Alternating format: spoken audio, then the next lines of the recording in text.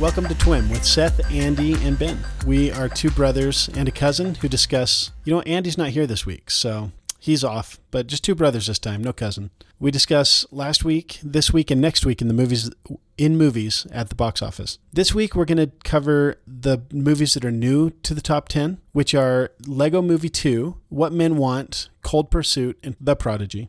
And then we're going to talk about what's new this weekend, which is Alita Battle Angel, which I saw, and you saw that one too? Yeah. And Happy Death Day to You, which I didn't catch yet. Maybe we'll do that one next week. And Isn't It Romantic, starring Rebel Wilson. And you saw that one too, right? Yeah, and I'm definitely going to see Happy Death Day to You this week. Me it too. Looks really funny. It does. So we'll do a spoiler review, and we'll take the spoiler section and put it on the back of the podcast for Alita Battle Angel and Isn't It Romantic. And then after we cover what's new this week, we'll discuss what's coming next week, which is How to Train Your Dragon 3, right? This is the third one? Yeah, it's the third one. And you've seen it already. I haven't seen it yet. Yeah, I did a mini review, was it 2 weeks ago? I've been trying to keep it really brief because I don't want to do any spoilers for it. We'll do a preview of it this week, and hopefully you don't spoil any of it. And then we'll do next week we're going to do a deep review of How to Train Your Dragon.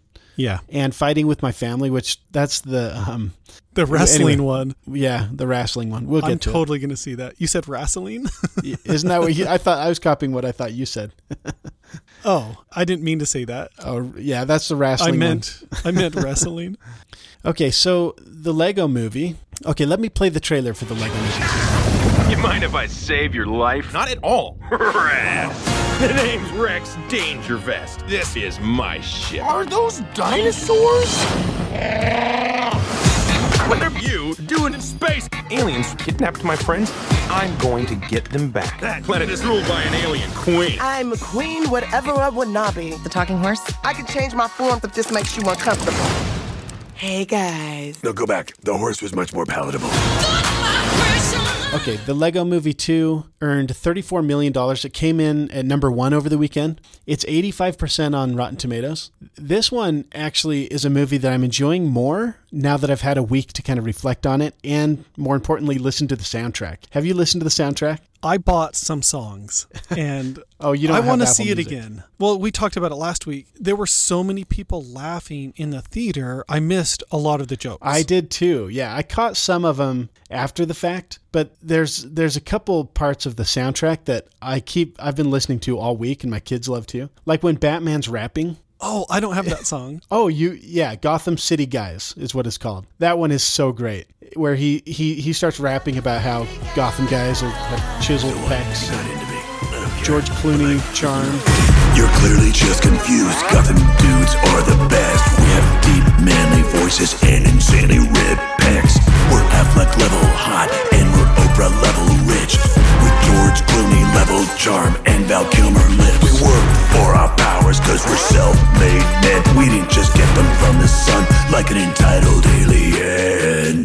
Is that the song where he's trying to impress the I am whatever I want to be? Yeah. Whatever her name is? Whatever I want to be sings a song about how she's not into Gotham City guys. And the funny part is in the movie, he's telling her how he's not interested. He's a bachelor. Batman is always single. And then she starts singing a song about how she's really into Kryptonians and guys that are made of steel and wear a red cape and wear tights. Yeah, Seth, and that he immediately scene is so like, funny. "Oh, go on one date with me. You'll see." And she says something like, I like guys who wear tights. I wear tights. Yeah. Or I used to wear tights. I used to wear tights. And that she's like, scene is really funny. I'm into guys that can fly. He's like, I can fly. She's like, no, the Batwing can fly. Last week, I was complaining a lot about this movie. I complained a lot about the movie, and I think I broad brushed like the whole movie was a downer. Yeah. There's only one downer song on the soundtrack. I meant during the movie. Okay. But I realized I saw a movie this week in that same theater, and I realized I don't think the movie is as downer as I portrayed it to be.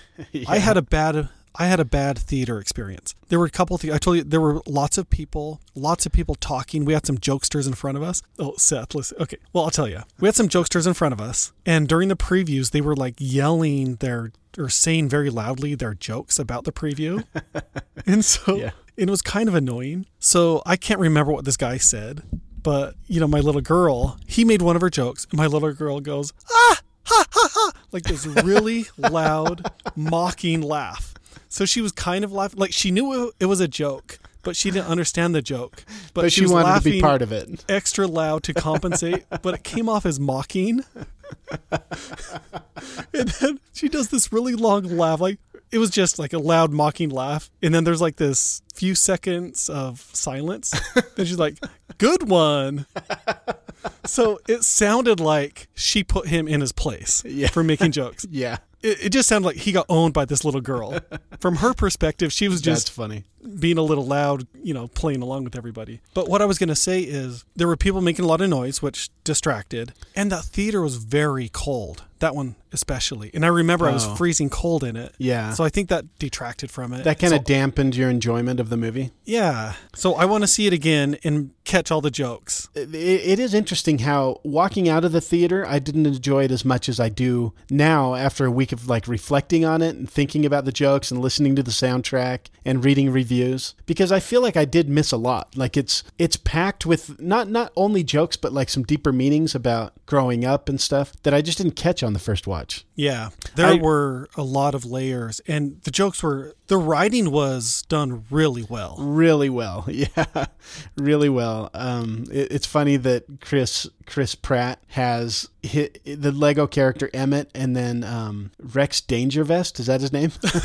Yeah. Is basically a mirror image of Chris Pratt's. He has like his dopey personality from Parks and Rec, and then this superhero, like this hardcore personality from Guardians of the Galaxy. Yeah, I like him. So there's a lot of funny songs in the soundtrack, but there's another one where Whatever Wanabe sings a song about how she's not evil, and she's like, there's no reason to be suspicious of me. She's singing this whole song, and the whole time everybody's in the movie, like all the characters kind of looking at her side glanced, and she's like, people describe me as unconniving. Like she keeps using all these adjectives to describe her. Here are some other adjectives people use to describe me. Unduplicitous, unmalicious, unconniving, unnasty. You're clearly deciding on to words that describe you. Who, me? I'm queen, whatever wanna be. I feel bad about bashing the music because that song was really good. She was so every funny. bad thing, like, I am unevel, I am unconniving, I am... Yeah, and they're like, you're just saying what people describe you as and putting an un in front of it. Yeah. But which is a funny, like, she doesn't understand reverse psychology. Like she's trying so hard to prove that she's not bad. But then in the Batman scene where she's convincing him to marry her, she does a perfect execution of reverse psychology where she's like, I'm not into guys like you, I'm into Superman. And immediately he like has to marry her out of ego.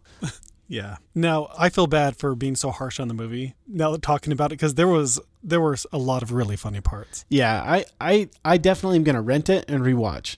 I still feel like I did last week that this was better than the first one, and I think the musical numbers actually stepped it up a notch. I don't recall any musical numbers in the first one, like singing and dancing. I don't remember. I love that kind of stuff. I love show tunes. I'm going to see it again, and I'm going to revise my rating. Yeah, that's good. Well, what was your rating? That it was a downer, and I was disappointed. Okay.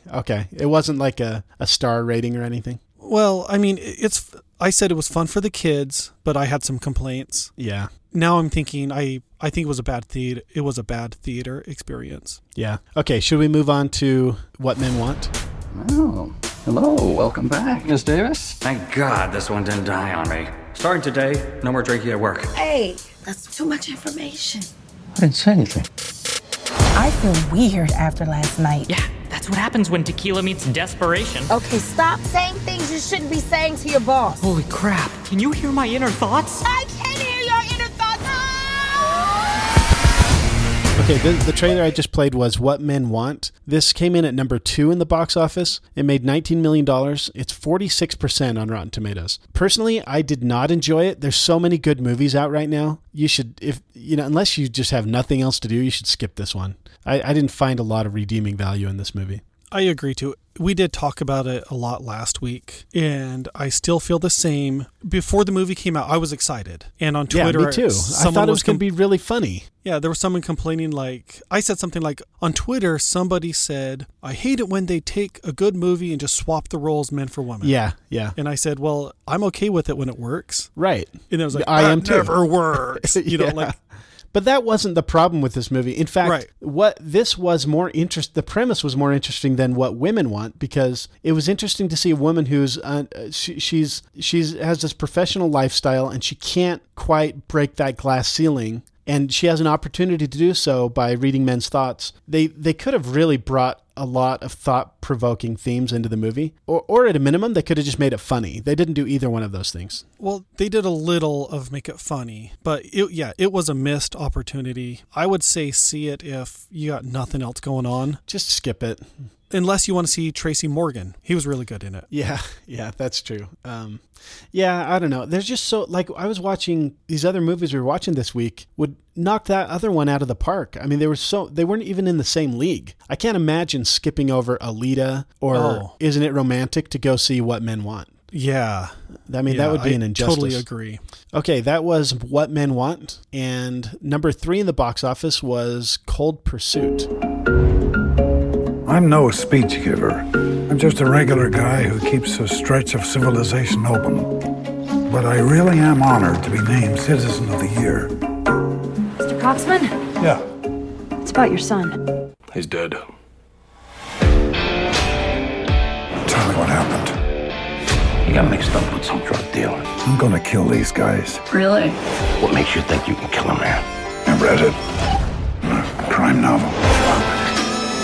Okay, Cold Pursuit, we discussed last week. We did a deep dive review of Cold Pursuit with Liam Neeson. It's currently 73% on Rotten Tomatoes. That's down from the 90s before the Liam Neeson controversy. It made $10 million over the weekend. I think this was actually a little bit of a disappointment in the box office. I think this was supposed to do better than What Men Want. But Andy and I both saw it, and we both enjoyed it. It's kind of the same thing you expect from Liam Neeson, where he's literally punching guys to death with his big knuckles. So if you want to hear a deep dive review, we did that last week in episode 11, and that was Cold Pursuit. The only other movie to come out last week in wide release was The Prodigy. Nurturing genius. He's our little prodigy. Miles isn't wired like other kids. His intelligence is off the charts. I don't have an exact score, but it'll be very high. He's special. Mommy, what's wrong with me? I just played the trailer for The Prodigy.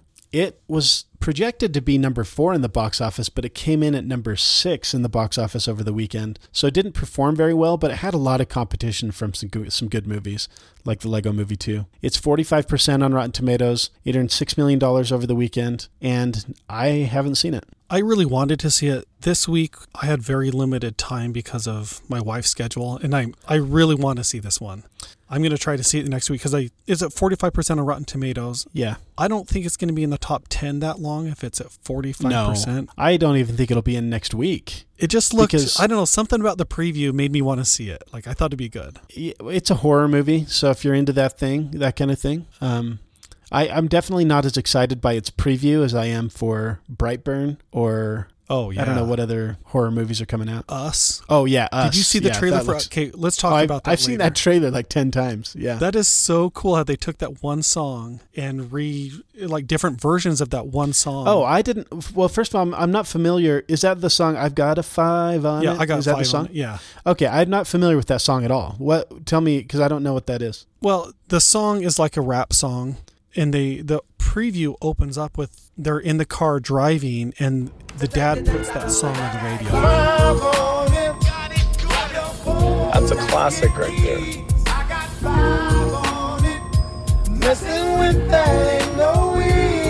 What does I Got 5 on it mean? It's about drugs. It's not about drugs. It's a dope song. Don't do drugs. Get in rhythm. But what was really impressive through the preview was done really well, and that's what really impressed me. That same song and tune was the only music through the entire preview. Okay. But they changed. They do like a dark horror version of it? Yeah. But is that it was that same melody through the whole preview.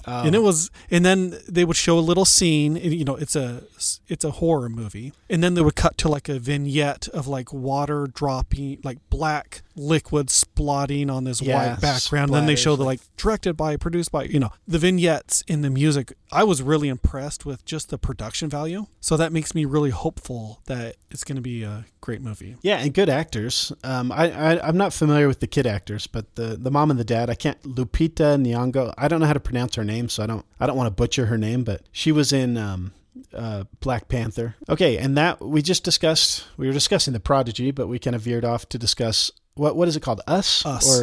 Us? Yeah, so we've seen the preview for Us now several times. I have. All right, so let's move on to new this weekend. There were three new movies this weekend. The biggest one was Alita Battle Angel.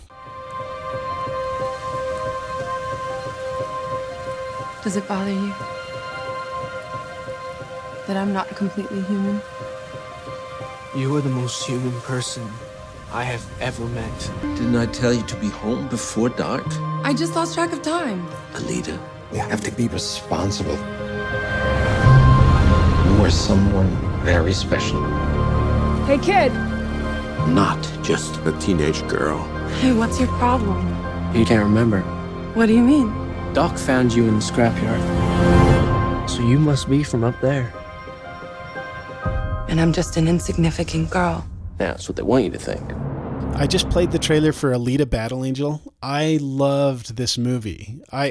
First of all, right now it's 60% on Rotten Tomatoes. That's too low. Way too low. Yeah, this should be in the 90s. Yeah. I wasn't expecting much. My friend Brad texted me. He was listening to the podcast and he's like, "You're seriously excited for Alita? That looks so lame. It's going to be so bad." And I have to admit that I feel like a lot of the buzz leading up to it, because, you know, I've had this experience before where I get really excited for a movie because the previews look good, and then I go to it and it's a dud. That happened on a low level with What Men Want. But that happens to me all the time. Yeah, it constantly happens. And so the preview did look good. It looked decent, but I was like, it's just going to be another forgettable popcorn flick, I'm sure. And it wasn't. I mean, it really reminded me why Avatar, the Blue People Avatar, had such a... It didn't have... You mentioned on Twitter how it didn't have like this long-lasting cultural impact, but it made a ton of money because it was such a well-done visual spectacle. That's how Alita is. I don't know if you saw it in 3D on IMAX like I did, but I was blown away by the visuals. Oh, I usually steer away from 3D, but I totally agree with you. This movie... I totally recommend to people is say if you like the preview, that's what the movie is. But it was done really well. I don't know if I would compare it to Avatar because, I don't know, Avatar, you left thinking, well, that was, I mean, it looked cool, but, you know, it made no impact. Like, no one talks about it. No one really cares about that movie. Yeah. I think Alita is one you care about, and I want to see them make another one.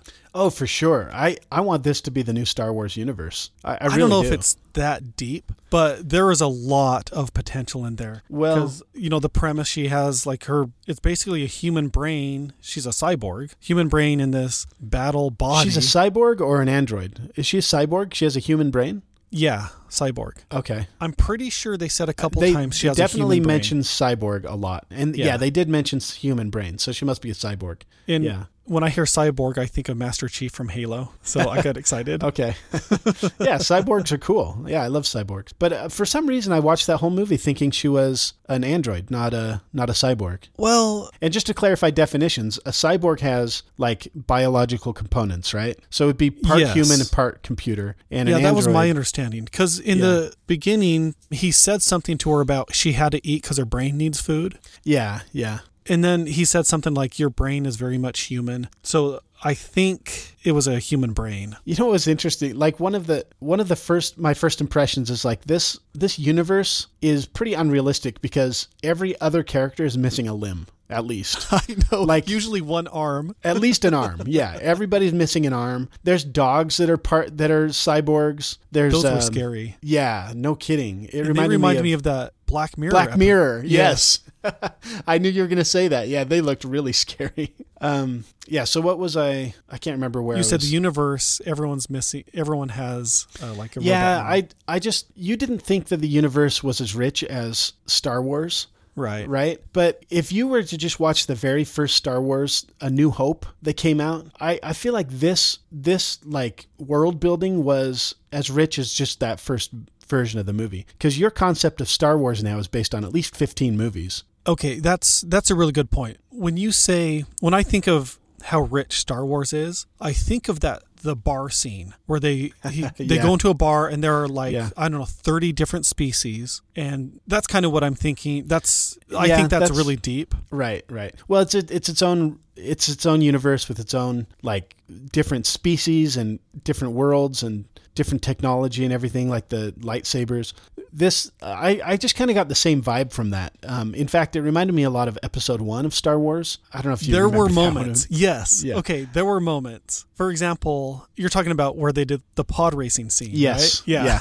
I was thinking the exact same thing. Like, right. There was a moment I thought, oh, this reminds me of Harry Potter when they do is it Quidditch? That game where they're flying around in the air on their brooms. That Metal Ball or Power Ball? What was that? Speedball? Something like that. Something like that, yeah. But I felt like I was trying to decide, I couldn't decide if they were like giving nods to these other movies or if they're just common sci-fi tropes that... Yeah, I couldn't decide, but it reminded me of those two scenes particularly. Yeah, you said something, Ben, that I thought is interesting because it's the opposite of what happened for me. You said this is basically what you expect if you see the trailer, or you said something like it's like what's in the trailer. This is what you're getting. Because I was totally the trailer set much lower expectations for me. So I'll give you a couple examples. One, they gave you a little bit of a glimpse of fighting in the trailer, like a little bit of a glimpse, but I had no idea that there was going to be so much action in this movie. And I had no idea. Action. It was good and it was gory. I did not want to fast forward. Yeah, there was gory stuff. It was really gory. Usually in fight scenes, I'm kind of like, I roll my eyes. I'm like, can we just skip to, no one's going to get hurt. We know, but this was really interesting. But right, the fight choreography was so original. Like this was fighting you hadn't seen before. And it was a lot more credible too, because sometimes if you see like this 90-pound girl, I'm talking about other movies. You see a 90-pound girl like just kicking butt and taking down all these guys. You really have to work hard to suspend your disbelief because it just doesn't seem credible. But in this movie, they make a point to show that she's, first of all, mostly a robot, a machine, very heavy, and that she's made of this like special technology, basically. And so when she's taking down these huge guys, it's a lot more credible in this movie, I thought. Yeah, I agree. It totally works. And to contrast it with the preview for Captain America, wait, what's her name? Captain America? What's her name? Oh, Captain Marvel. Captain Marvel. Yeah, okay. The previews for Captain Marvel, the fight scenes, they do quick cuts, and they don't sell me that this is a real action scene. They just have a bunch of quick cuts. Yeah. Yeah. Kind of like a 90s bad movie. So I saw that preview and then I saw this movie. In the scenes did not do tons of quick cuts. Some of them were longer. You got a sense for, these are physical things moving across the scene. Yeah. You know what I mean? Like there were, when they do quick cuts, I feel like I was cheated a little bit. Right. Yeah. But this was done really well. Well, but the preview for Miss Marvel, Captain Marvel, those are different characters. They're both exist with different characters. So because the preview for Alita was quick cuts, and I didn't realize till I got in the movie that this is really it's really well originally choreographed fighting, influenced a lot by like The Matrix with these slow motion scenes, and it's done by this robot, and it was just so cool. I mean, like the nerd part of me was so excited in every fight scene. There was one more movie this reminded me of that you didn't say. What's that? Let me guess. Was it Blade Runner? Okay, there were moments, but that's not what I was thinking. Okay. She reminded me of Wonder Woman. Oh, really? Okay, explain explain the connection there, because I don't really see it, except for Wonder they're both Woman, women. there are some parallels. Wonder Woman is super powerful. She has these advanced skills. Mm-hmm. But she is naive and kind of innocent. Oh, yes. And it starts out where... Incorruptibly innocent. Yeah. Yeah. It's like A Stranger in a Strange Land. Both movies followed that same path. Yeah, but she's innocent and naively sweet, but not in a bad way ever. It's in a really likable way, and where she's going to stand up for herself and what's right. Yeah, you know what? Now that you say that, I do remember thinking of Wonder Woman, because there's two scenes where she stands up in front of these guys and says something like super, really trite and idealistic, and they kind of chuckle at her. One part where she's trying to get and this happens in Wonder Woman too. That's what made me think of it, because they are both super idealistic and naive. Both characters are, but in a good way, not in a roll your eyes way. Yeah, like where she says, "I will not stand in the presence of evil. Stand by in the presence of evil," something like that, which is a really kind of trite, cheesy, idealistic thing to say. Right. Yeah. So one thing I wanted to going back to the fighting. This is a PG-13 movie, but really, if the blood was red instead of blue, this would have been a hard R, because it is very violent. Yeah, so they show colored, it's blue blood, and then it's not actually a death scene. And so I honestly, I think that is how they got the rating. They did spare you some scenes, like when a bad guy. Where that may be a spoiler. I think we're gonna have to move that to the spoilers. Oh shoot. Okay. All right. I'll cut that out, or I'll bleep it out. Did you notice though? They show people dying, but they did not show that was off camera. Yeah, that's interesting. Okay, should we move to spoilers, because we're starting to get into it? Yeah, before spoilers, I would just want to say I would totally recommend this movie. There was so much good in it, so much potential, and I'm really excited for a second one. I haven't left a movie feeling so excited about it in a long time. This is definitely the movie of the year for so far for me. It really blew me away. It totally was more than I expected. Okay, so let's go ahead and move to spoilers. Okay. So the rest of our conversation is going to be moved to the end of the episode for the spoiler section. Now we're going to discuss, and I'm going to play the trailer for Isn't It Romantic, starring Rebel Wilson. I think I might be going crazy. I hit my head really hard, and I woke up in this alternate universe. And now I have a gay sidekick who's setting gay rights back 100 years. I love working the legs. Jesus! And guys look me in the eyes. You're quite beguiling, aren't you? Are you feeling what I'm feeling? No! Oh my God. I think I'm trapped in a... My life's become a mother... romantic comedy! And it's PG-13! I just played the trailer for Isn't It Romantic, starring Rebel Wilson. This is 69% on Rotten Tomatoes. I did really like this movie. I'm surprised it's rated higher than Alita Battle Angel, but I really did like it. What did you think? I totally agree with you. Battle Angel was a much better movie. Oh, by the way, I am so glad they did not use the phrase Battle Angel in the movie. That was the biggest problem with that movie, is that title. I think it turned some people off. Yeah, I think my friend Brad was turned off by that name too. Yeah. So that may explain the difference in the Rotten Tomato scores about how many people saw it. Oh, you know what? Okay, I want to just mention one more thing about the movie. There were some people on Twitter talking about how Alita's character was sexualized. And somebody on Twitter responded saying she just looks like a normal girl. She's not sexualized. But here's my take on it. I thought that she was like an unrealistic, idealized version of a woman, in the same way that a Barbie doll is, in the same way that the characters on like all the Disney characters, like those girls on Frozen, Anna and Elsa, they have these giant eyes, and their wrists are like as small as your pinky finger. Physically she had this perfect body, and she's really sweet and innocent too. Yeah. Because when you mentioned Angel, I was thinking she does look kind of like, you see somebody that's like perfect looking like that, and you're like, oh, she's an angel, because she did, compared to all these really gruff, disgusting looking bad guys she's fighting against all the time. There's a really stark contrast, because she's just, it's not that she looks sexy, because I didn't feel like she was being sexy at all, but she did seem very idealized, and in a way. In the same way that you complain about a Barbie doll being like having these perfect dimensions, that's how Alita was. She was like this perfect woman that was unrealistic. Okay, sorry, because you brought up Angel. Okay, now we're going to talk about Isn't It Romantic for reals. This stars Rebel Wilson, who is best known as Fat Amy from Pitch Perfect. She's really funny. Liam Hemsworth, this is Chris Hemsworth's brother, so it's Thor's brother.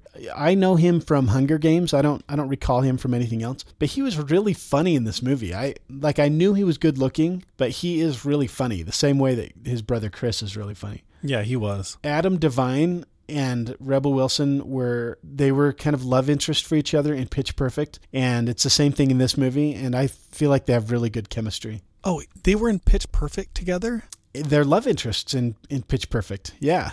I don't know if you remember a scene from Pitch Perfect. It was in the trailers from either the second one or the third one. He's like, "Hey, you want to get together later? You want to hook up later or something?" And she's like, "Oh, no, absolutely not." You know, the way she does it. And then she like gives him this really like obvious wink. And he's like, so is that a yes or a no?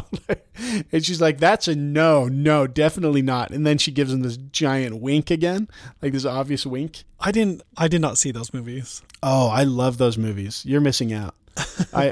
Those movies are so fun. Well, she and the is soundtracks really funny. are really good. Yeah, I just remember him from Modern Family. Yeah. He's a much different character in Modern Family than he is in Pitch Perfect, and in this movie actually. But one thing I was thinking during the movie is like, if you had, let's say you could be friends with like this really good looking couple, Liam Hemsworth and Priyanka Chopra. I don't know how to pronounce her name. Sorry if I said it wrong. She's the model in it. Yeah, so they're supposedly like, they're both really beautiful, and there's even a line in the movie where Rebel Wilson says, "Oh, maybe we should just switch. You guys like have such great chemistry." So imagine you could either like hang out with Liam Hemsworth and Priyanka Chopra, who are like these perfectly beautiful people, or go sing karaoke with Rebel Wilson and Adam Devine, because they seem like such like that karaoke scene was so perfect because they're just both so funny. That scene and both was of them really sing. funny. Yeah. So what was your overall impression of the movie? I laughed a lot. I think Rebel Wilson always delivers, and it was the same kind of thing that we've gotten from her in a good way in Pitch Perfect. And I don't know what I can't think right at the moment what else she's been in, but she was really funny. She had some good lines. She's always has really funny mannerisms. And I liked her chemistry with Adam Devine. And it was a good comedy. Like, it definitely made me laugh. Yeah, same.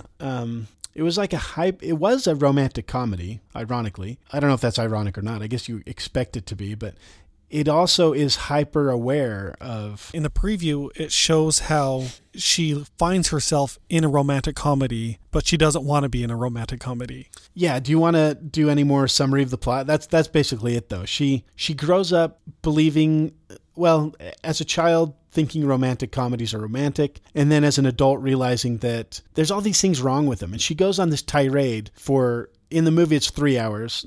I mean, as you view it, it's maybe like a full minute, but they say it's 3 hours in the movie. She makes all these arguments against romantic comedies, like the woman's life revolves around whether or not she can get the man, and she'll be happy if she gets the man, and she should be happy anyway, regardless if she gets. And she's making all these good points. By the time she's done, you're like, well, yeah, the romantic comedies are kind of gross. Yeah, she points out all these problems. And then her coworker's like, but they're so good.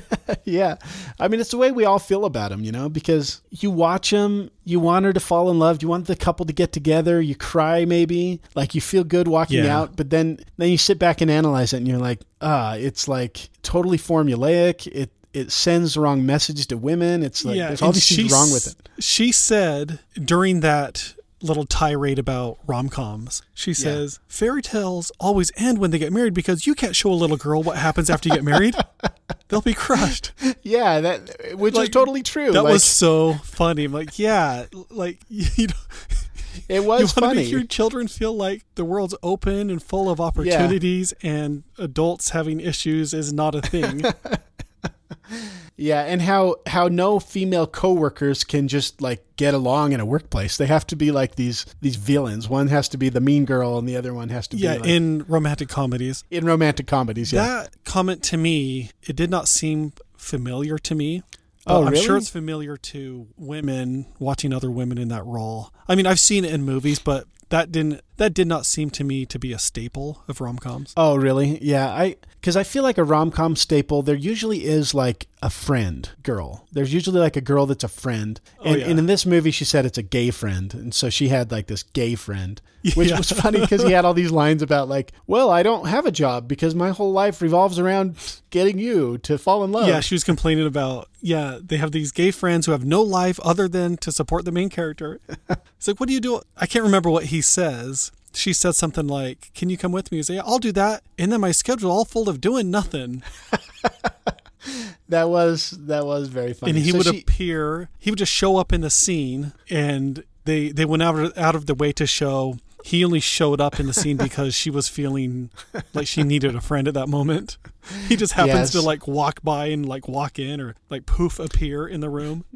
So just to like continue with the narrative without getting into any spoilers, just stuff they gave away in the preview. After she's done with this tirade about how stupid rom-coms are, she, this is so similar to I Feel Pretty and To What Men Want, because it's the same kind of like setup with the premise. But in this one, she's trying to flirt with this guy, but he actually ends up being a mugger, and you see that in the preview. And the funny part is there's like a 30-second scene of her struggling against him and eventually like basically winning. Yeah, like fighting for her purse. He can't get the purse out of her hands, and she's like, wasn't it earlier? Like she like ran in front of something like, you're like a stone wall. Oh yeah, people tell me that all the time.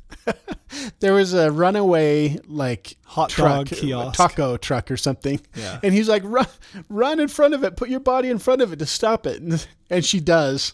And he's like, wow, you're built like a tank or a brick wall or something.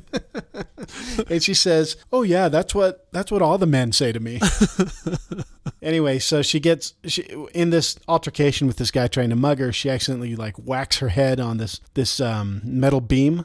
And from that moment forward, she finds she's living in a rom-com. So all her friends, all the people from work are there, but suddenly like men are paying attention to her, like paying special attention to her, especially Liam Hemsworth, who is, might be a red herring, but turns out to be love interest for her, kind of.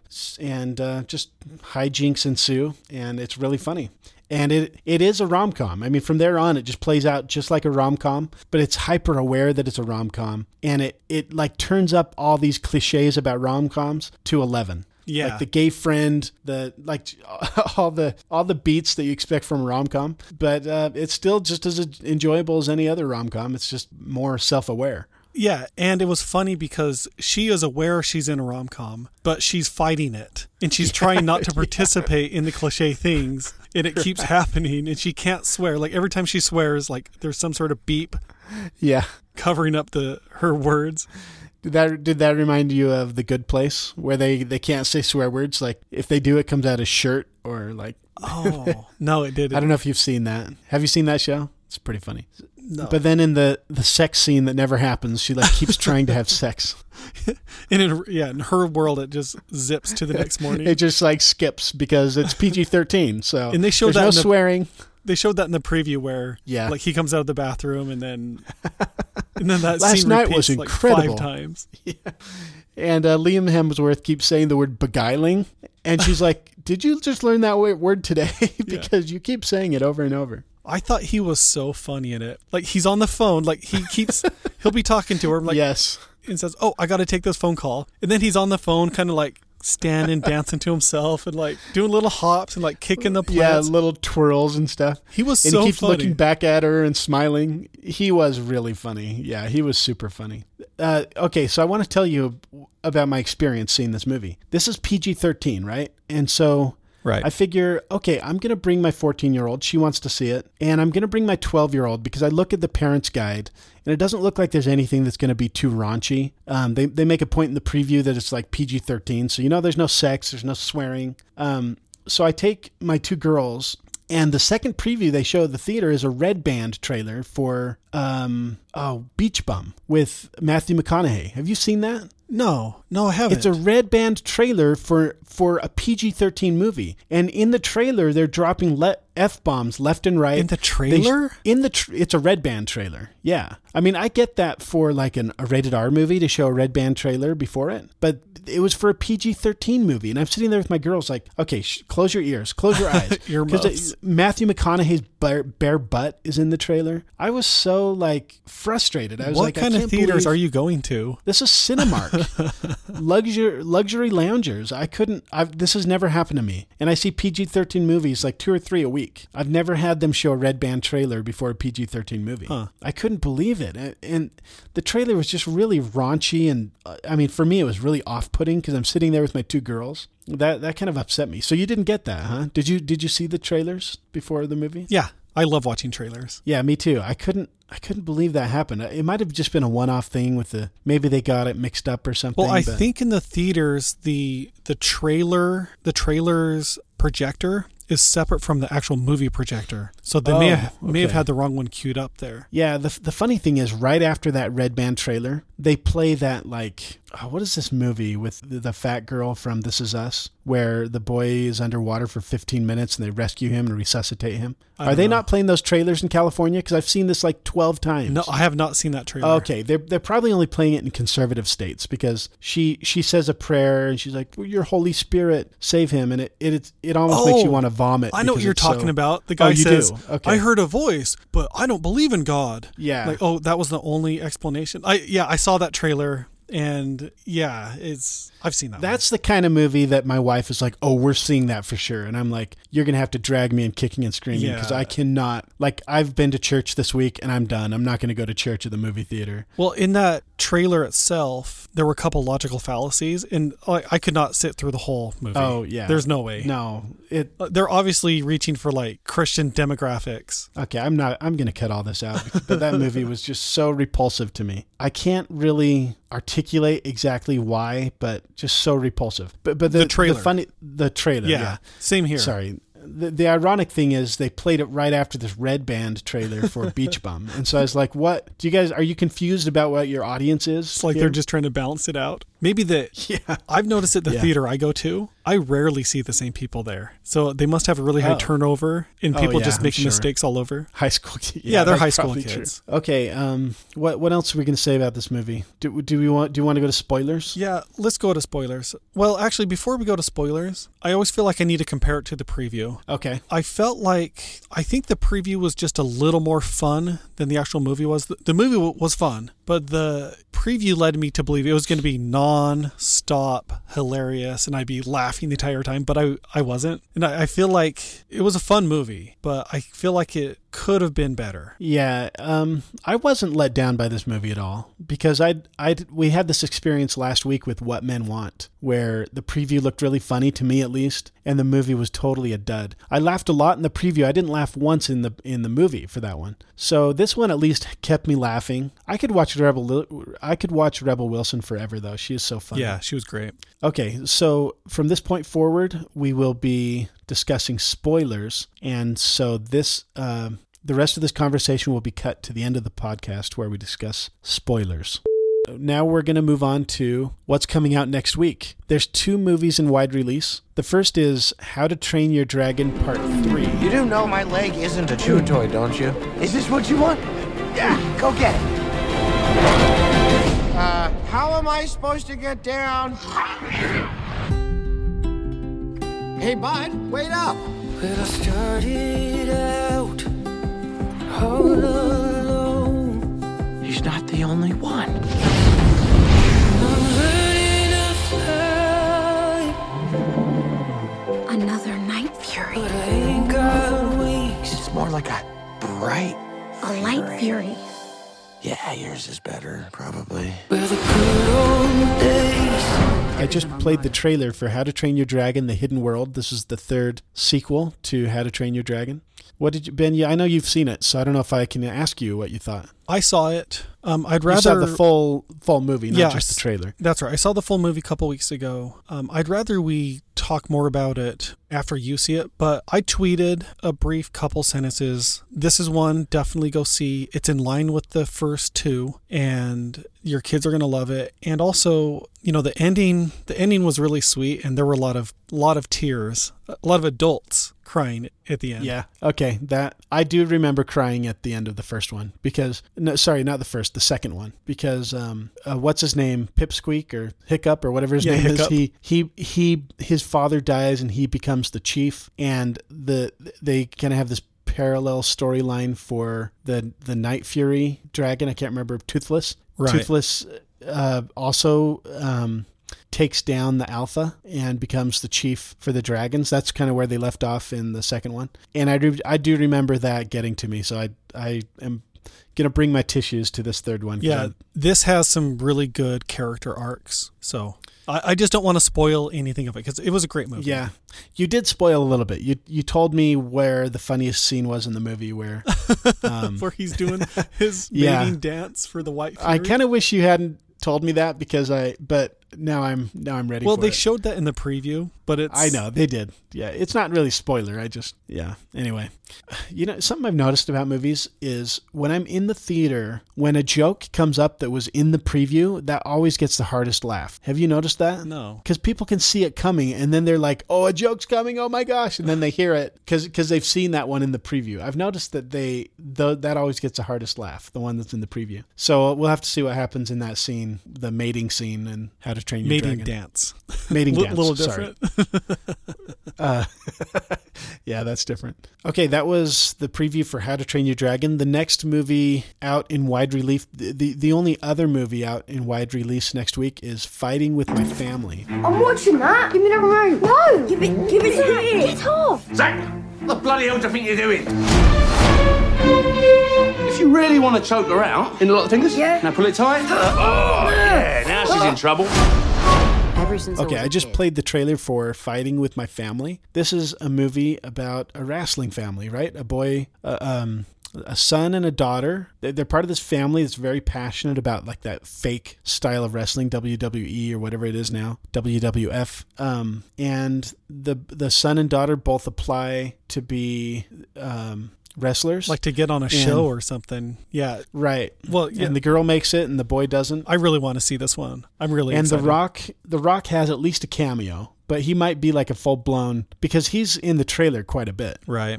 And then do you recognize I don't know what the dad character's name is from Shaun of the Dead, that chubby guy? No. He's this English, he was in Hot Fuzz and Shaun of the Dead, and anyway, he looks pretty funny in there's a scene in the trailer where they say, well, it's not real wrestling, is it? And he gives him this death stare like, what was that? Yeah. Like, how dare you challenge my world, my fantasy that WWE wrestling isn't real. Okay, that was the preview for what's coming out next week, Fighting with My Family. And now it's time for Tweet of the Week. So we have a Twitter account for this podcast. It's twim_weekly. And we tweet about all sorts of movie-related things we're excited about that just can't fit in this discussion. So this last week, there are, I think, 2 tweets I want to talk about because I think they're funny. Okay. The first one is really quick, and you may have seen this on our Twitter. Did you see that? It was like a 20-second video I posted. Let me just read the tweet. Okay. So it says, "This will be the opening to the best movie ever made." Oh, yeah. Did you watch that video? Yes. So over the last 10 years, I've been playing this video, and it just, I just laugh every time. It never gets old. What this is the beginning of movies. They'll have their opening sequence that's like 20 seconds long. And it's kind of like the theme. So the one for 20th Century Fox, it's like drums, and they have this build-up that sets the tone of the movie and shows their logo. So the other one is... Are you playing it? Yeah.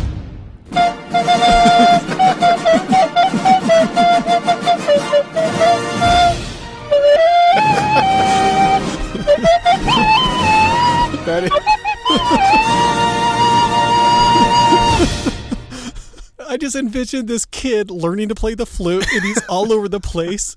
And you know how kids, they'll learn one little thing like, Mommy, Daddy, watch. And like performing.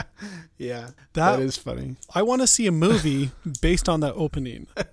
With Dwight Schrute. Do you remember when Dwight Schrute was playing the flute, the recorder at the bird funeral? He does like a solo. Yeah. Okay. So that was the first one. The second is, I need to ask you first, did you see Black Mirror Bandersnatch? Yes, I did. So I did a tweet last week that said, the most cringy moment in movie history is in Bandersnatch when you choose the Netflix option. Whomever is responsible for that scene needs to be punished. So did you say whomever on purpose? I don't know.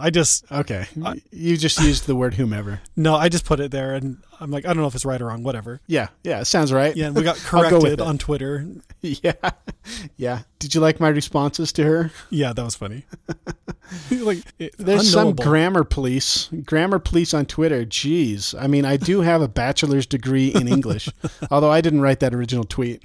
So someone tweeted, well, I realized I made a mistake because the option is not called the Netflix option. So when I said the Netflix option, I'm talking about a specific scene it takes you to if you do certain other choices. Right. Did you, in the scene is actually, I think they call it the set scene. Yeah. Where you meet the director. And I think I did it both ways. I think one way you get Netflix, and I think when I chose the other option, if you're not familiar with Bandersnatch, Black Mirror, it's like this new, it's not new, it's like, it's a choose your own adventure novel, but it's put in TV. And so it's more like a video game. Like every minute or so, they ask you to make a decision and it controls the narrative. So there's 6 hours of footage, but when you watch it, you quote unquote, watch the show, depending on the direction you go, it's going to be maybe 30 minutes or so. Based on your choices. It took me 2 hours. It's like a choose your own adventure. Yeah. And how many different, how often did you finish it and then go back and try a different choice?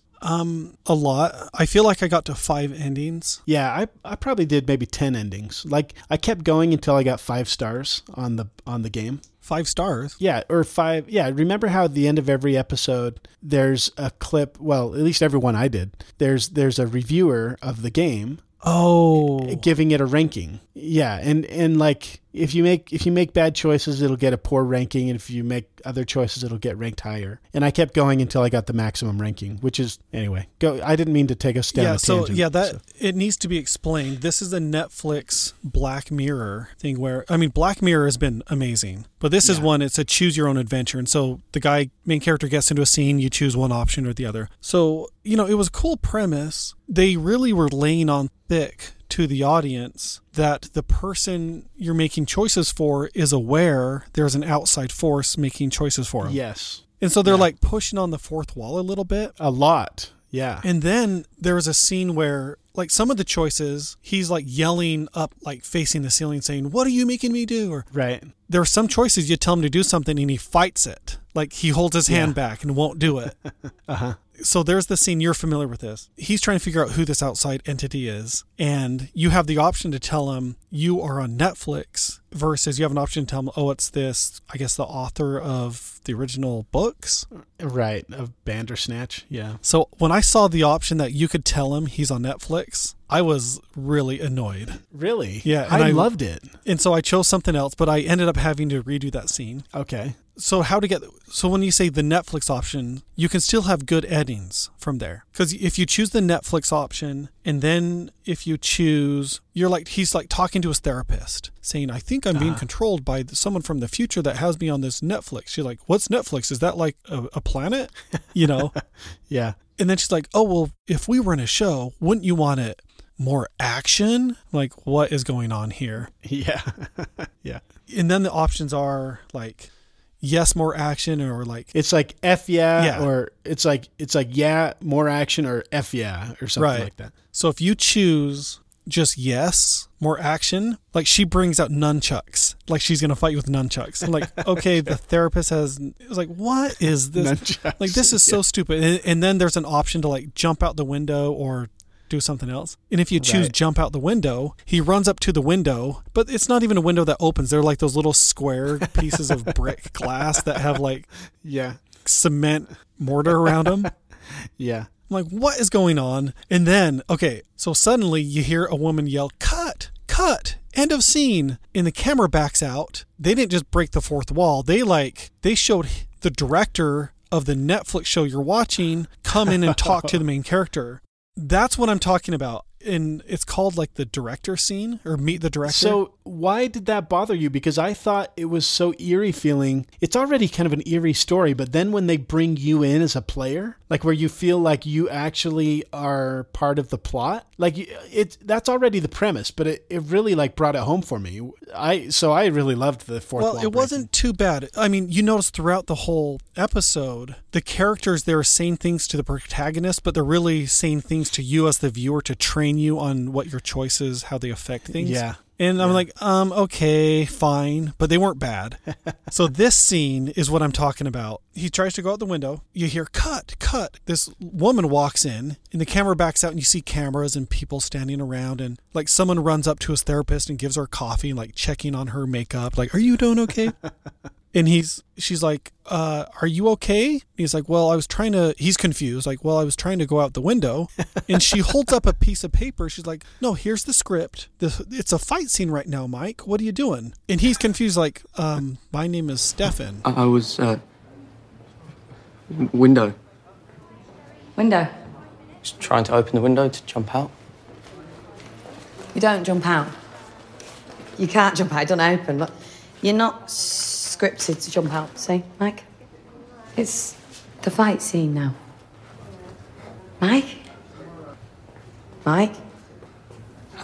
Stefan. Do you want to sit down for a moment? Can we get the medic down here, please? You know, and the camera like shows all the production crew standing around. And so I'm like, what the crap is this? I was pissed. Like, so I'm supposed to believe everyone else is an actor, but he's not. Okay. And then yeah, that's a good point. She walks back. She's like, oh, we're just let's take 5. Let's get him a medic. That scene to me, I don't know. I felt like that was the biggest pile of garbage scene. I feel like when they were coming up with this movie, they had a conference room discussion and they said, what could the outcomes be? And some idiot raised his hand and said, let's have him meet the director. I think that's cool. You unlocked an Easter egg. I mean, there's probably like 600 alternate endings to this. I think it's cool that they did some Easter eggs. Seth, I want you to go back and watch this scene and tell me if you still think it's cool. Okay, I'll try to get there. Tell me what cereal to eat and then what song to play on the bus. Map out the whole algorithm and then maybe I'll be able to get there. There is a website where it tells you which choices to make. I bet there is. I need to do that because I got 5 different endings and I felt like, well, all of these endings sucked. Like, I don't know if there is a good ending. You know what? So for me, it felt kind of tedious. Like I was like, can I just sit back and watch the story? Yeah. Because all the Black Mirror episodes to date have been really well done and they are really thought provoking. But this one was like kind of a chore. You know, it was more like playing video games.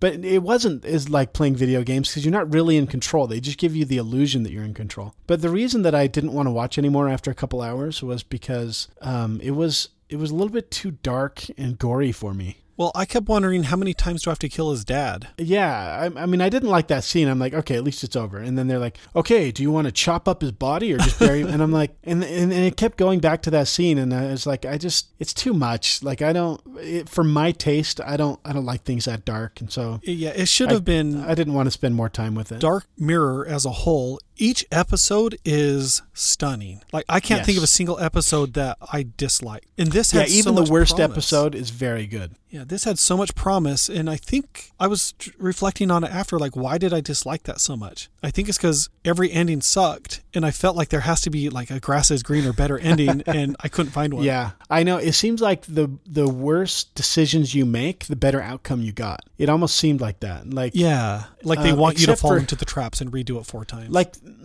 when I got 5 stars on the game is when I chose to chop up the dad. And I'm like, oh my gosh. But didn't he go to jail? Didn't he get caught? Yeah, he did get caught, but he got 5 stars. I was trying to find a way to not get caught and to finish the game. Oh, okay. I wonder if that probably was an outcome. Okay, so that covers Tweet of the Week, right? Yep. And basically a mini review of Bandersnatch. So this is the end of the spoiler-free section. Thanks for listening to TWIM. The two things that you can do to help us most are subscribe to our podcast and rate the podcast. That really helps with discoverability. If you want to contact us, the best way to do it is to message us on Twitter at twim_weekly. We're now beginning our deep dive discussion portion of the show, which will include spoilers for Alita Battle Angel and Isn't It Romantic? If you don't want to hear spoilers, then stop listening here. And Andy loves you.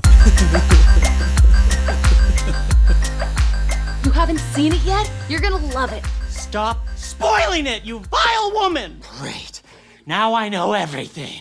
I don't even need to see it anymore. If you've just joined us, we're now talking about Alita Battle Angel. We're in the spoiler section. Okay, so let me just say what I had to cut out of the other section about the gore and the dog. You mentioned that they showed people getting killed, and I guess these aren't exactly people; they're cyborgs. So they are people, though, right? And there's a scene where the big like, I don't know what you would call that big. He's like a bouncer dude but anyway, this giant robot. She gets a blade and slices him clean down the middle. Yeah. Oh, and her friend gets chopped in half. What was that? Actually, Yeah. Well, I mean, there's lots of scenes where characters are completely dismembered. Their body is chopped off, their arm is chopped off, and they're crawling around with. Because it happens to Alita, it happens to her boyfriend, where he's basically half of a, and then it happens to the boyfriend's friend, who gets like chopped clean in half with that blade. You mentioned the one moment in the movie that I rolled my eyes, where she did like a Karate Kid kick with where she had nothing but one arm, right? What was it? Yeah, that one was really, that scene was pushing it for me. But I was getting it up. I loved it. It was like a hi-ya. But she did say hi-ya, huh? Twice. When she, and I think it was the same moment, but they just re-showed it from a different angle. Okay, yeah. The moment I rolled my eyes was when she chopped that guy in half. The moment in the movie was she's fighting for her life. He's super formidable. She bests him, chops him in half, and she chops him in half and then like looks the other way while he like falls behind her. Yeah. It's like, really, in that situation, you're not even going to look to make sure the person who could kill you is really down. It's like those bad TV shows where there's an explosion and they're walking away in slow motion. Yeah. Yeah, because they realize how cool they are. They don't even need to look back. So I rolled my eyes in that scene, but the rest of it was really good. A real life version of that, by the way, that I see all the time is when you're at a bowling alley and somebody like, they roll the ball, but they know they've got a strike. They're like, they're so cool they don't even have to look back to make sure it was a strike. They just start walking back to the table. I wish I could do while that. Everybody cheers. Wait, I mean, do people really cheer for adults nowadays? Because I cheer for my kids. I do. I mean, if somebody gets a strike, I give them a little bit of a shout out. Yeah. Especially if they're walking away like Tom Cruise from an explosion. So, okay, what else can we say about this movie? There's definitely like a father-daughter relationship. It's not even like symbolic. They are immediately father-daughter, somewhat not earned, but then you kind of find out later that like when she says, "What's my name?" and he says Alita, I'm like, oh, there's no meaning to that name. He just came up with it. But then later you find out that that it's his daughter's name and that he gave her his daughter's body, or at least a body that he had designed for his daughter. So I understood why he was clinging on to her as a daughter. He kind of wanted his daughter back in his life. I didn't quite understand why she was calling him dad and hugging him immediately. Like where did she come from where she's so, I don't know, like, I guess naive. You know, we were talking about how she's naive. Like she literally rips her heart out of her chest to her boyfriend, who's like a scrap parts dealer, because she doesn't know any better. Yeah, I agree with you there. I guess she lives with that dad now. And I was wondering, like, she moves, I guess she lives there. And then immediately she's hanging out with her friends, complaining that she has rules and she can't be up past bedtime. Yeah. I'm thinking, well, why? She's 2 days old, basically. Yeah. Why are you there? Like he doesn't own you. Yeah. I did think it's so, talking about eye-rolling moments, I'll tell you the one that I can think of for me. How impractical is it to have this scythe or whatever type of weapon that is that has a rocket booster on the back of it? Yeah. That seems so dumb to me. So you're going to start up its engine and you get one swing with this rocket booster? I think it was when you pull the trigger, it does a boost. And so it swings really hard. Okay, that could work. Yeah, so in the true. beginning, he was using it that way, and I could kind of see how it would work. But later in the movie, it didn't seem like they were really following it that way. It was just this. Yeah.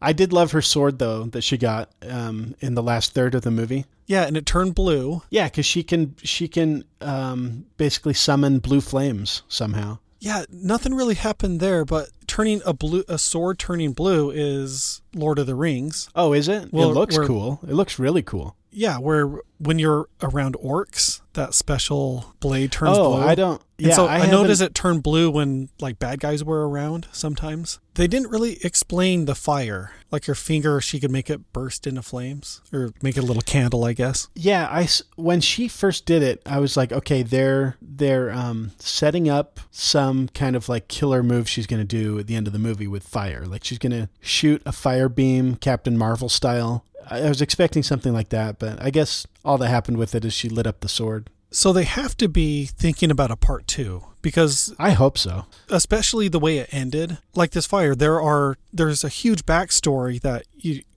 only get little hints of. Yeah, because she's supposedly 300 years old, and they keep talking about this fall that occurred. And so, yeah, this is ripe for a prequel or a couple prequels. Like there's a lot of setup that would be fun to see. Oh, certainly a prequel. Yeah. I wasn't thinking of a prequel. I was thinking of a sequel, but yeah, you don't even know who she is. Probably both. It's like Jason Bourne. He wakes up, doesn't remember that's a good comparison. anything about himself, but he knows how to use nunchucks. Yeah, it's kind of how it was for her because she knew martial arts. I don't remember what they called that martial art she was using. So I do have a question about the science fiction in this because I feel like I've seen it a lot. Like so in this movie there's this world that's like floating in the sky, and I feel like we saw this in Avatar. That's kind of funny. But anyway, in Avatar, if you remember, they're on this planet. I can't remember what that planet was called, but they're flying around and there's these little like islands basically that are floating in the sky. And in this movie, Alita, she asks, well, how does it stay up there? By magic? And he says, no, by something more powerful, by engineering. And I couldn't understand, like, is it a satellite? Is that what it is? Is it rotating around? Oh, like, how is it staying in the air? I have those same questions. I took that scene to set the groundwork that there is no magic involved here. Yeah, but I feel like I've seen that concept enough in science fiction that it's based on some gravitational rule or something that's allowing it to happen. And the only thing I can think of is if it's a satellite where it's rotating around the Earth, so it's pulling itself away. Yeah, and like at the it's same in time, orbit. In orbit, yeah. Basically, the planet is also pulling it back with its gravity, so it's just kind of staying there. That's the only way I could think of that a giant landmass like that would be up in the air. Yeah, I don't think we're going to get an answer to that, though. Oh, you don't think so? I wonder, because he does say engineering. There's got to be something. It could be magnetism or something. Who knows? I mean, like I said, that was symbolic to me that nothing in this world is magic, that their fights are real physical fights, and you don't have magic cheats. That's what I took that to mean. Okay.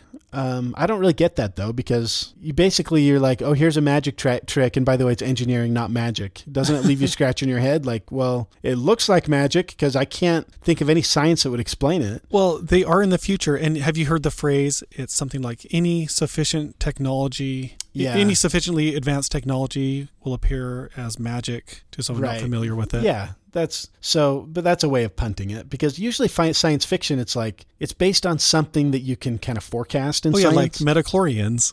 What is midichlorian? Sorry, I'm making in Star Wars Episode 1, they introduced this concept of midichlorians in your body, in that really the concentration or level of them dictates how good of a Jedi you are, or like, how connected you are to the Force. I'm saying it totally wrong, but you get my point. Yeah.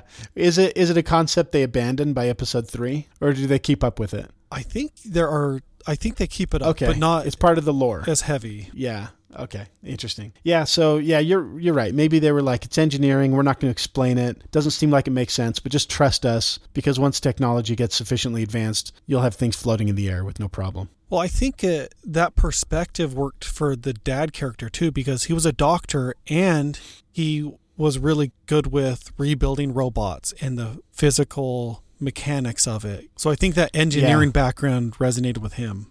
It seemed like in that universe, a doctor basically was a mechanical engineer. Actually, yeah. Right? He's not a doctor. He was just, yeah. He has like these micro welders that glue people back together with mini welds. Like even in the scene where her boyfriend gets stabbed, it looks like he's going to die. She just hooks him up to her robot heart and keeps him alive until he basically does a full body transplant for a robot. Yeah, I did not see that scene coming because they were talking about, get me her heart. And then later she shows that she can take it out. Yeah. And so I thought it was going to end with them fighting over her heart. And I didn't see that scene. Yeah. Coming. Maybe they're saving. Oh, did you notice it? Who is the bad guy? Like the puppet master? It's Ed. What's his name? Ed Norton? Yeah, Ed Norton. Did you notice that was him? I wasn't sure if it was him with or not. With those really little glasses on? Yeah, I didn't. In the white hair. I didn't recognize him in the last scene. I think it's him. I've got to look it up to make sure because I could be wrong, but it looked like him.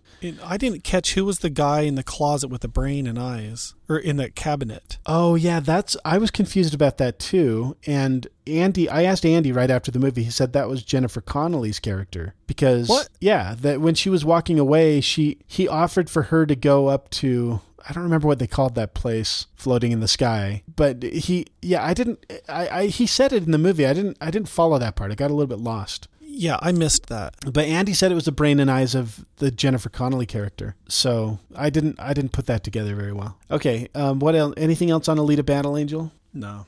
Okay, that was a really good movie. I really loved that one. Oh, one more thing I wanted to add to the teasers that I forgot to say about Alita Battle Angel. When the movie was starting, I don't know if you had this, well, you didn't watch it in 3D, right? The 3D was like shaking. It was doing this really weird, like flashing back and forth, and it was making Andrew and I sick. Like this movie started out so bad, and people started walking out of the theater, and then Andy and I, after like we're like, well, maybe it's different if we go to the middle, like we're kind of at an angle. Maybe if we go to the middle, it'll look better, and then maybe if we go, to the front and the back. And finally, we started walking out. We're like, it's playing in a half hour in 2D. Let's just go to that one. So we walked out, and then like as we're walking out, we like glanced back, and suddenly it stopped. It was like 5 or 6 minutes into the movie, maybe. Suddenly that like shaking had stopped, and people had already walked out. And so then we came back and sat down. We're like, okay, finally it's better. But we literally were walking out. So there's something of the movie. wrong with how they were projecting it? It might have just been the copy where we saw it, because I can't imagine that was like... Because the movie wasn't shaky. I don't remember any shaky parts in the beginning. Yeah, it only lasted for like the first 5 minutes. But we both got up and we were walking out. We got all the way down the stairs to that little hallway where you're walking out, and then Andy was like, oh no, it stopped shaking. So then we stayed. If you're just joining us, we're now discussing spoilers for the movie Isn't It Romantic? Thank you. We're continuing. Yeah, we're continuing, and we're discussing spoilers. I don't feel like there's much in this movie that is spoilers. Of course, they have a little twist at the end. You mentioned earlier the karaoke scene when she's in the bar. Yeah. And she starts the karaoke, and then the waitress like trips over the cord. And so the audio on her singing goes away, and she's singing how I would sing, like kind of halfway mumbling, really quiet. Like you don't want anyone to hear how poor you are singing. Yeah. How poorly you are singing. That scene was so good. It reminded me a little bit of Grease. How everyone starts getting in and singing and dancing, and they're doing their dance moves. I love in that scene, there were 3 women, like a little older at like the bar. Older women. Yeah.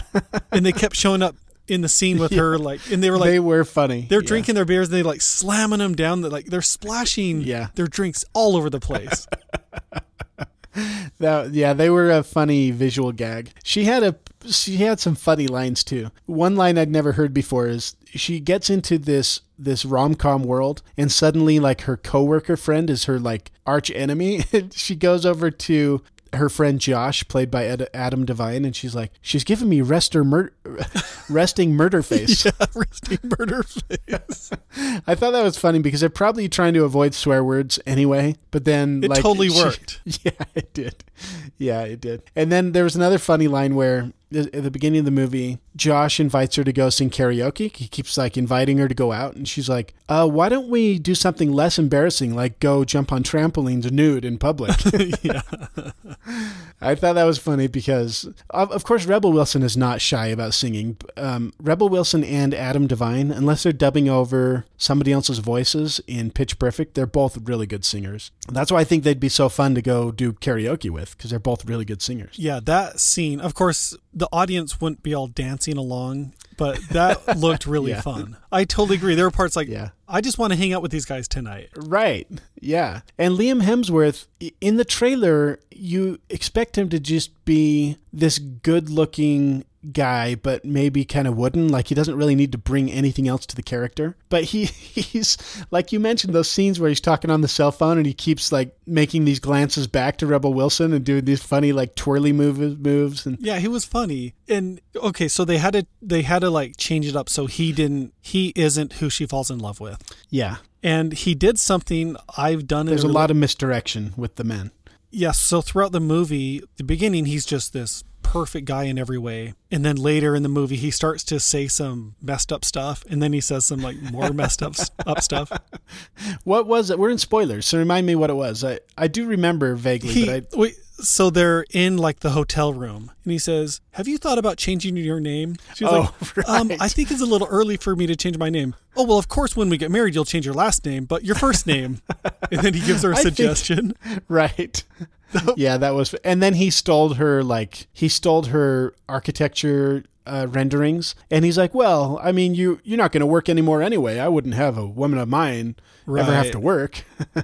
So I get why they did that. They have to make him unappealing, but yeah. I have to confess, I did something kind of similar in a relationship once where I wanted out, but I didn't really want to like confront her and go through it. So you just become a jerk, and then I don't have to feel bad. I just got annoying, and I said like dopey stuff.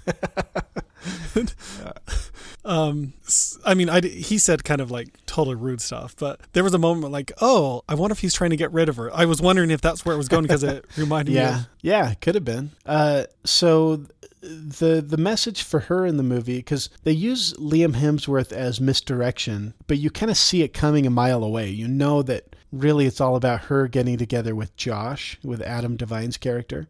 And she runs in to stop the wedding, and then she says, that scene actually, was so good. Oh, did you like that? Yeah. I'm not sure how I feel about it, because it was a funny parody of rom-coms stopping weddings, so that was funny, but I wasn't sure, like, she's like, oh, I love me. I wasn't sure what, I just wasn't sure what to make. It didn't. Let me explain what I liked about it. Okay. Because I think we're talking about the exact same moment. So earlier and throughout the movie, she thinks that as soon as someone falls in love with her, the fairy tale's going to end. Yeah. And so earlier when Liam Hemsworth says to her, I love you, she stops and like, hold on. And she grabs like a purse and like a little trinket. Like everything she wants to take with her. I'm going to take this with me. The real world.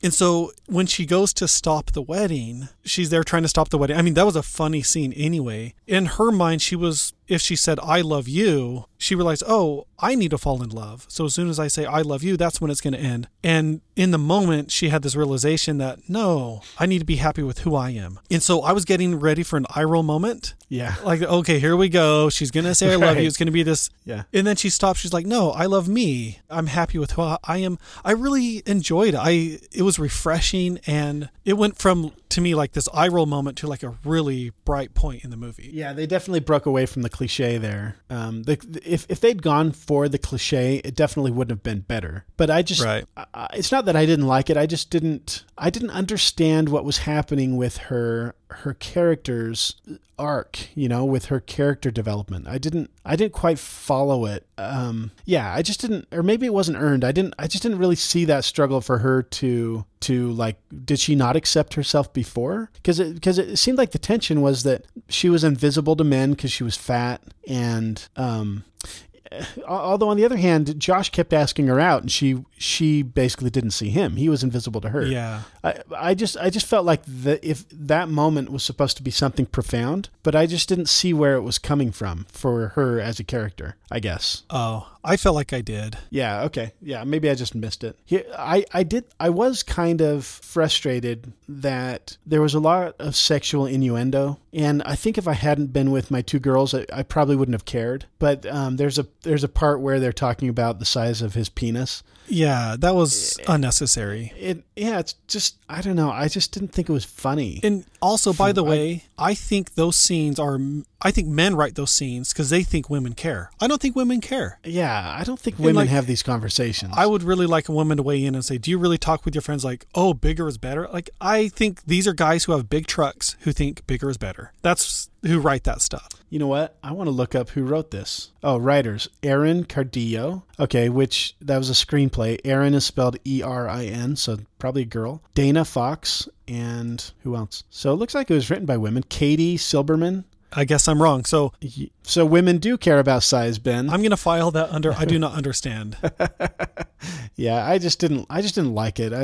Raunchy humor is just lazy. That's my problem with it. It's lazy and it's not really that funny, honestly. Right. Okay. So we did spoilers, right? So anything else you want to say in spoilers? No, nothing else about this movie.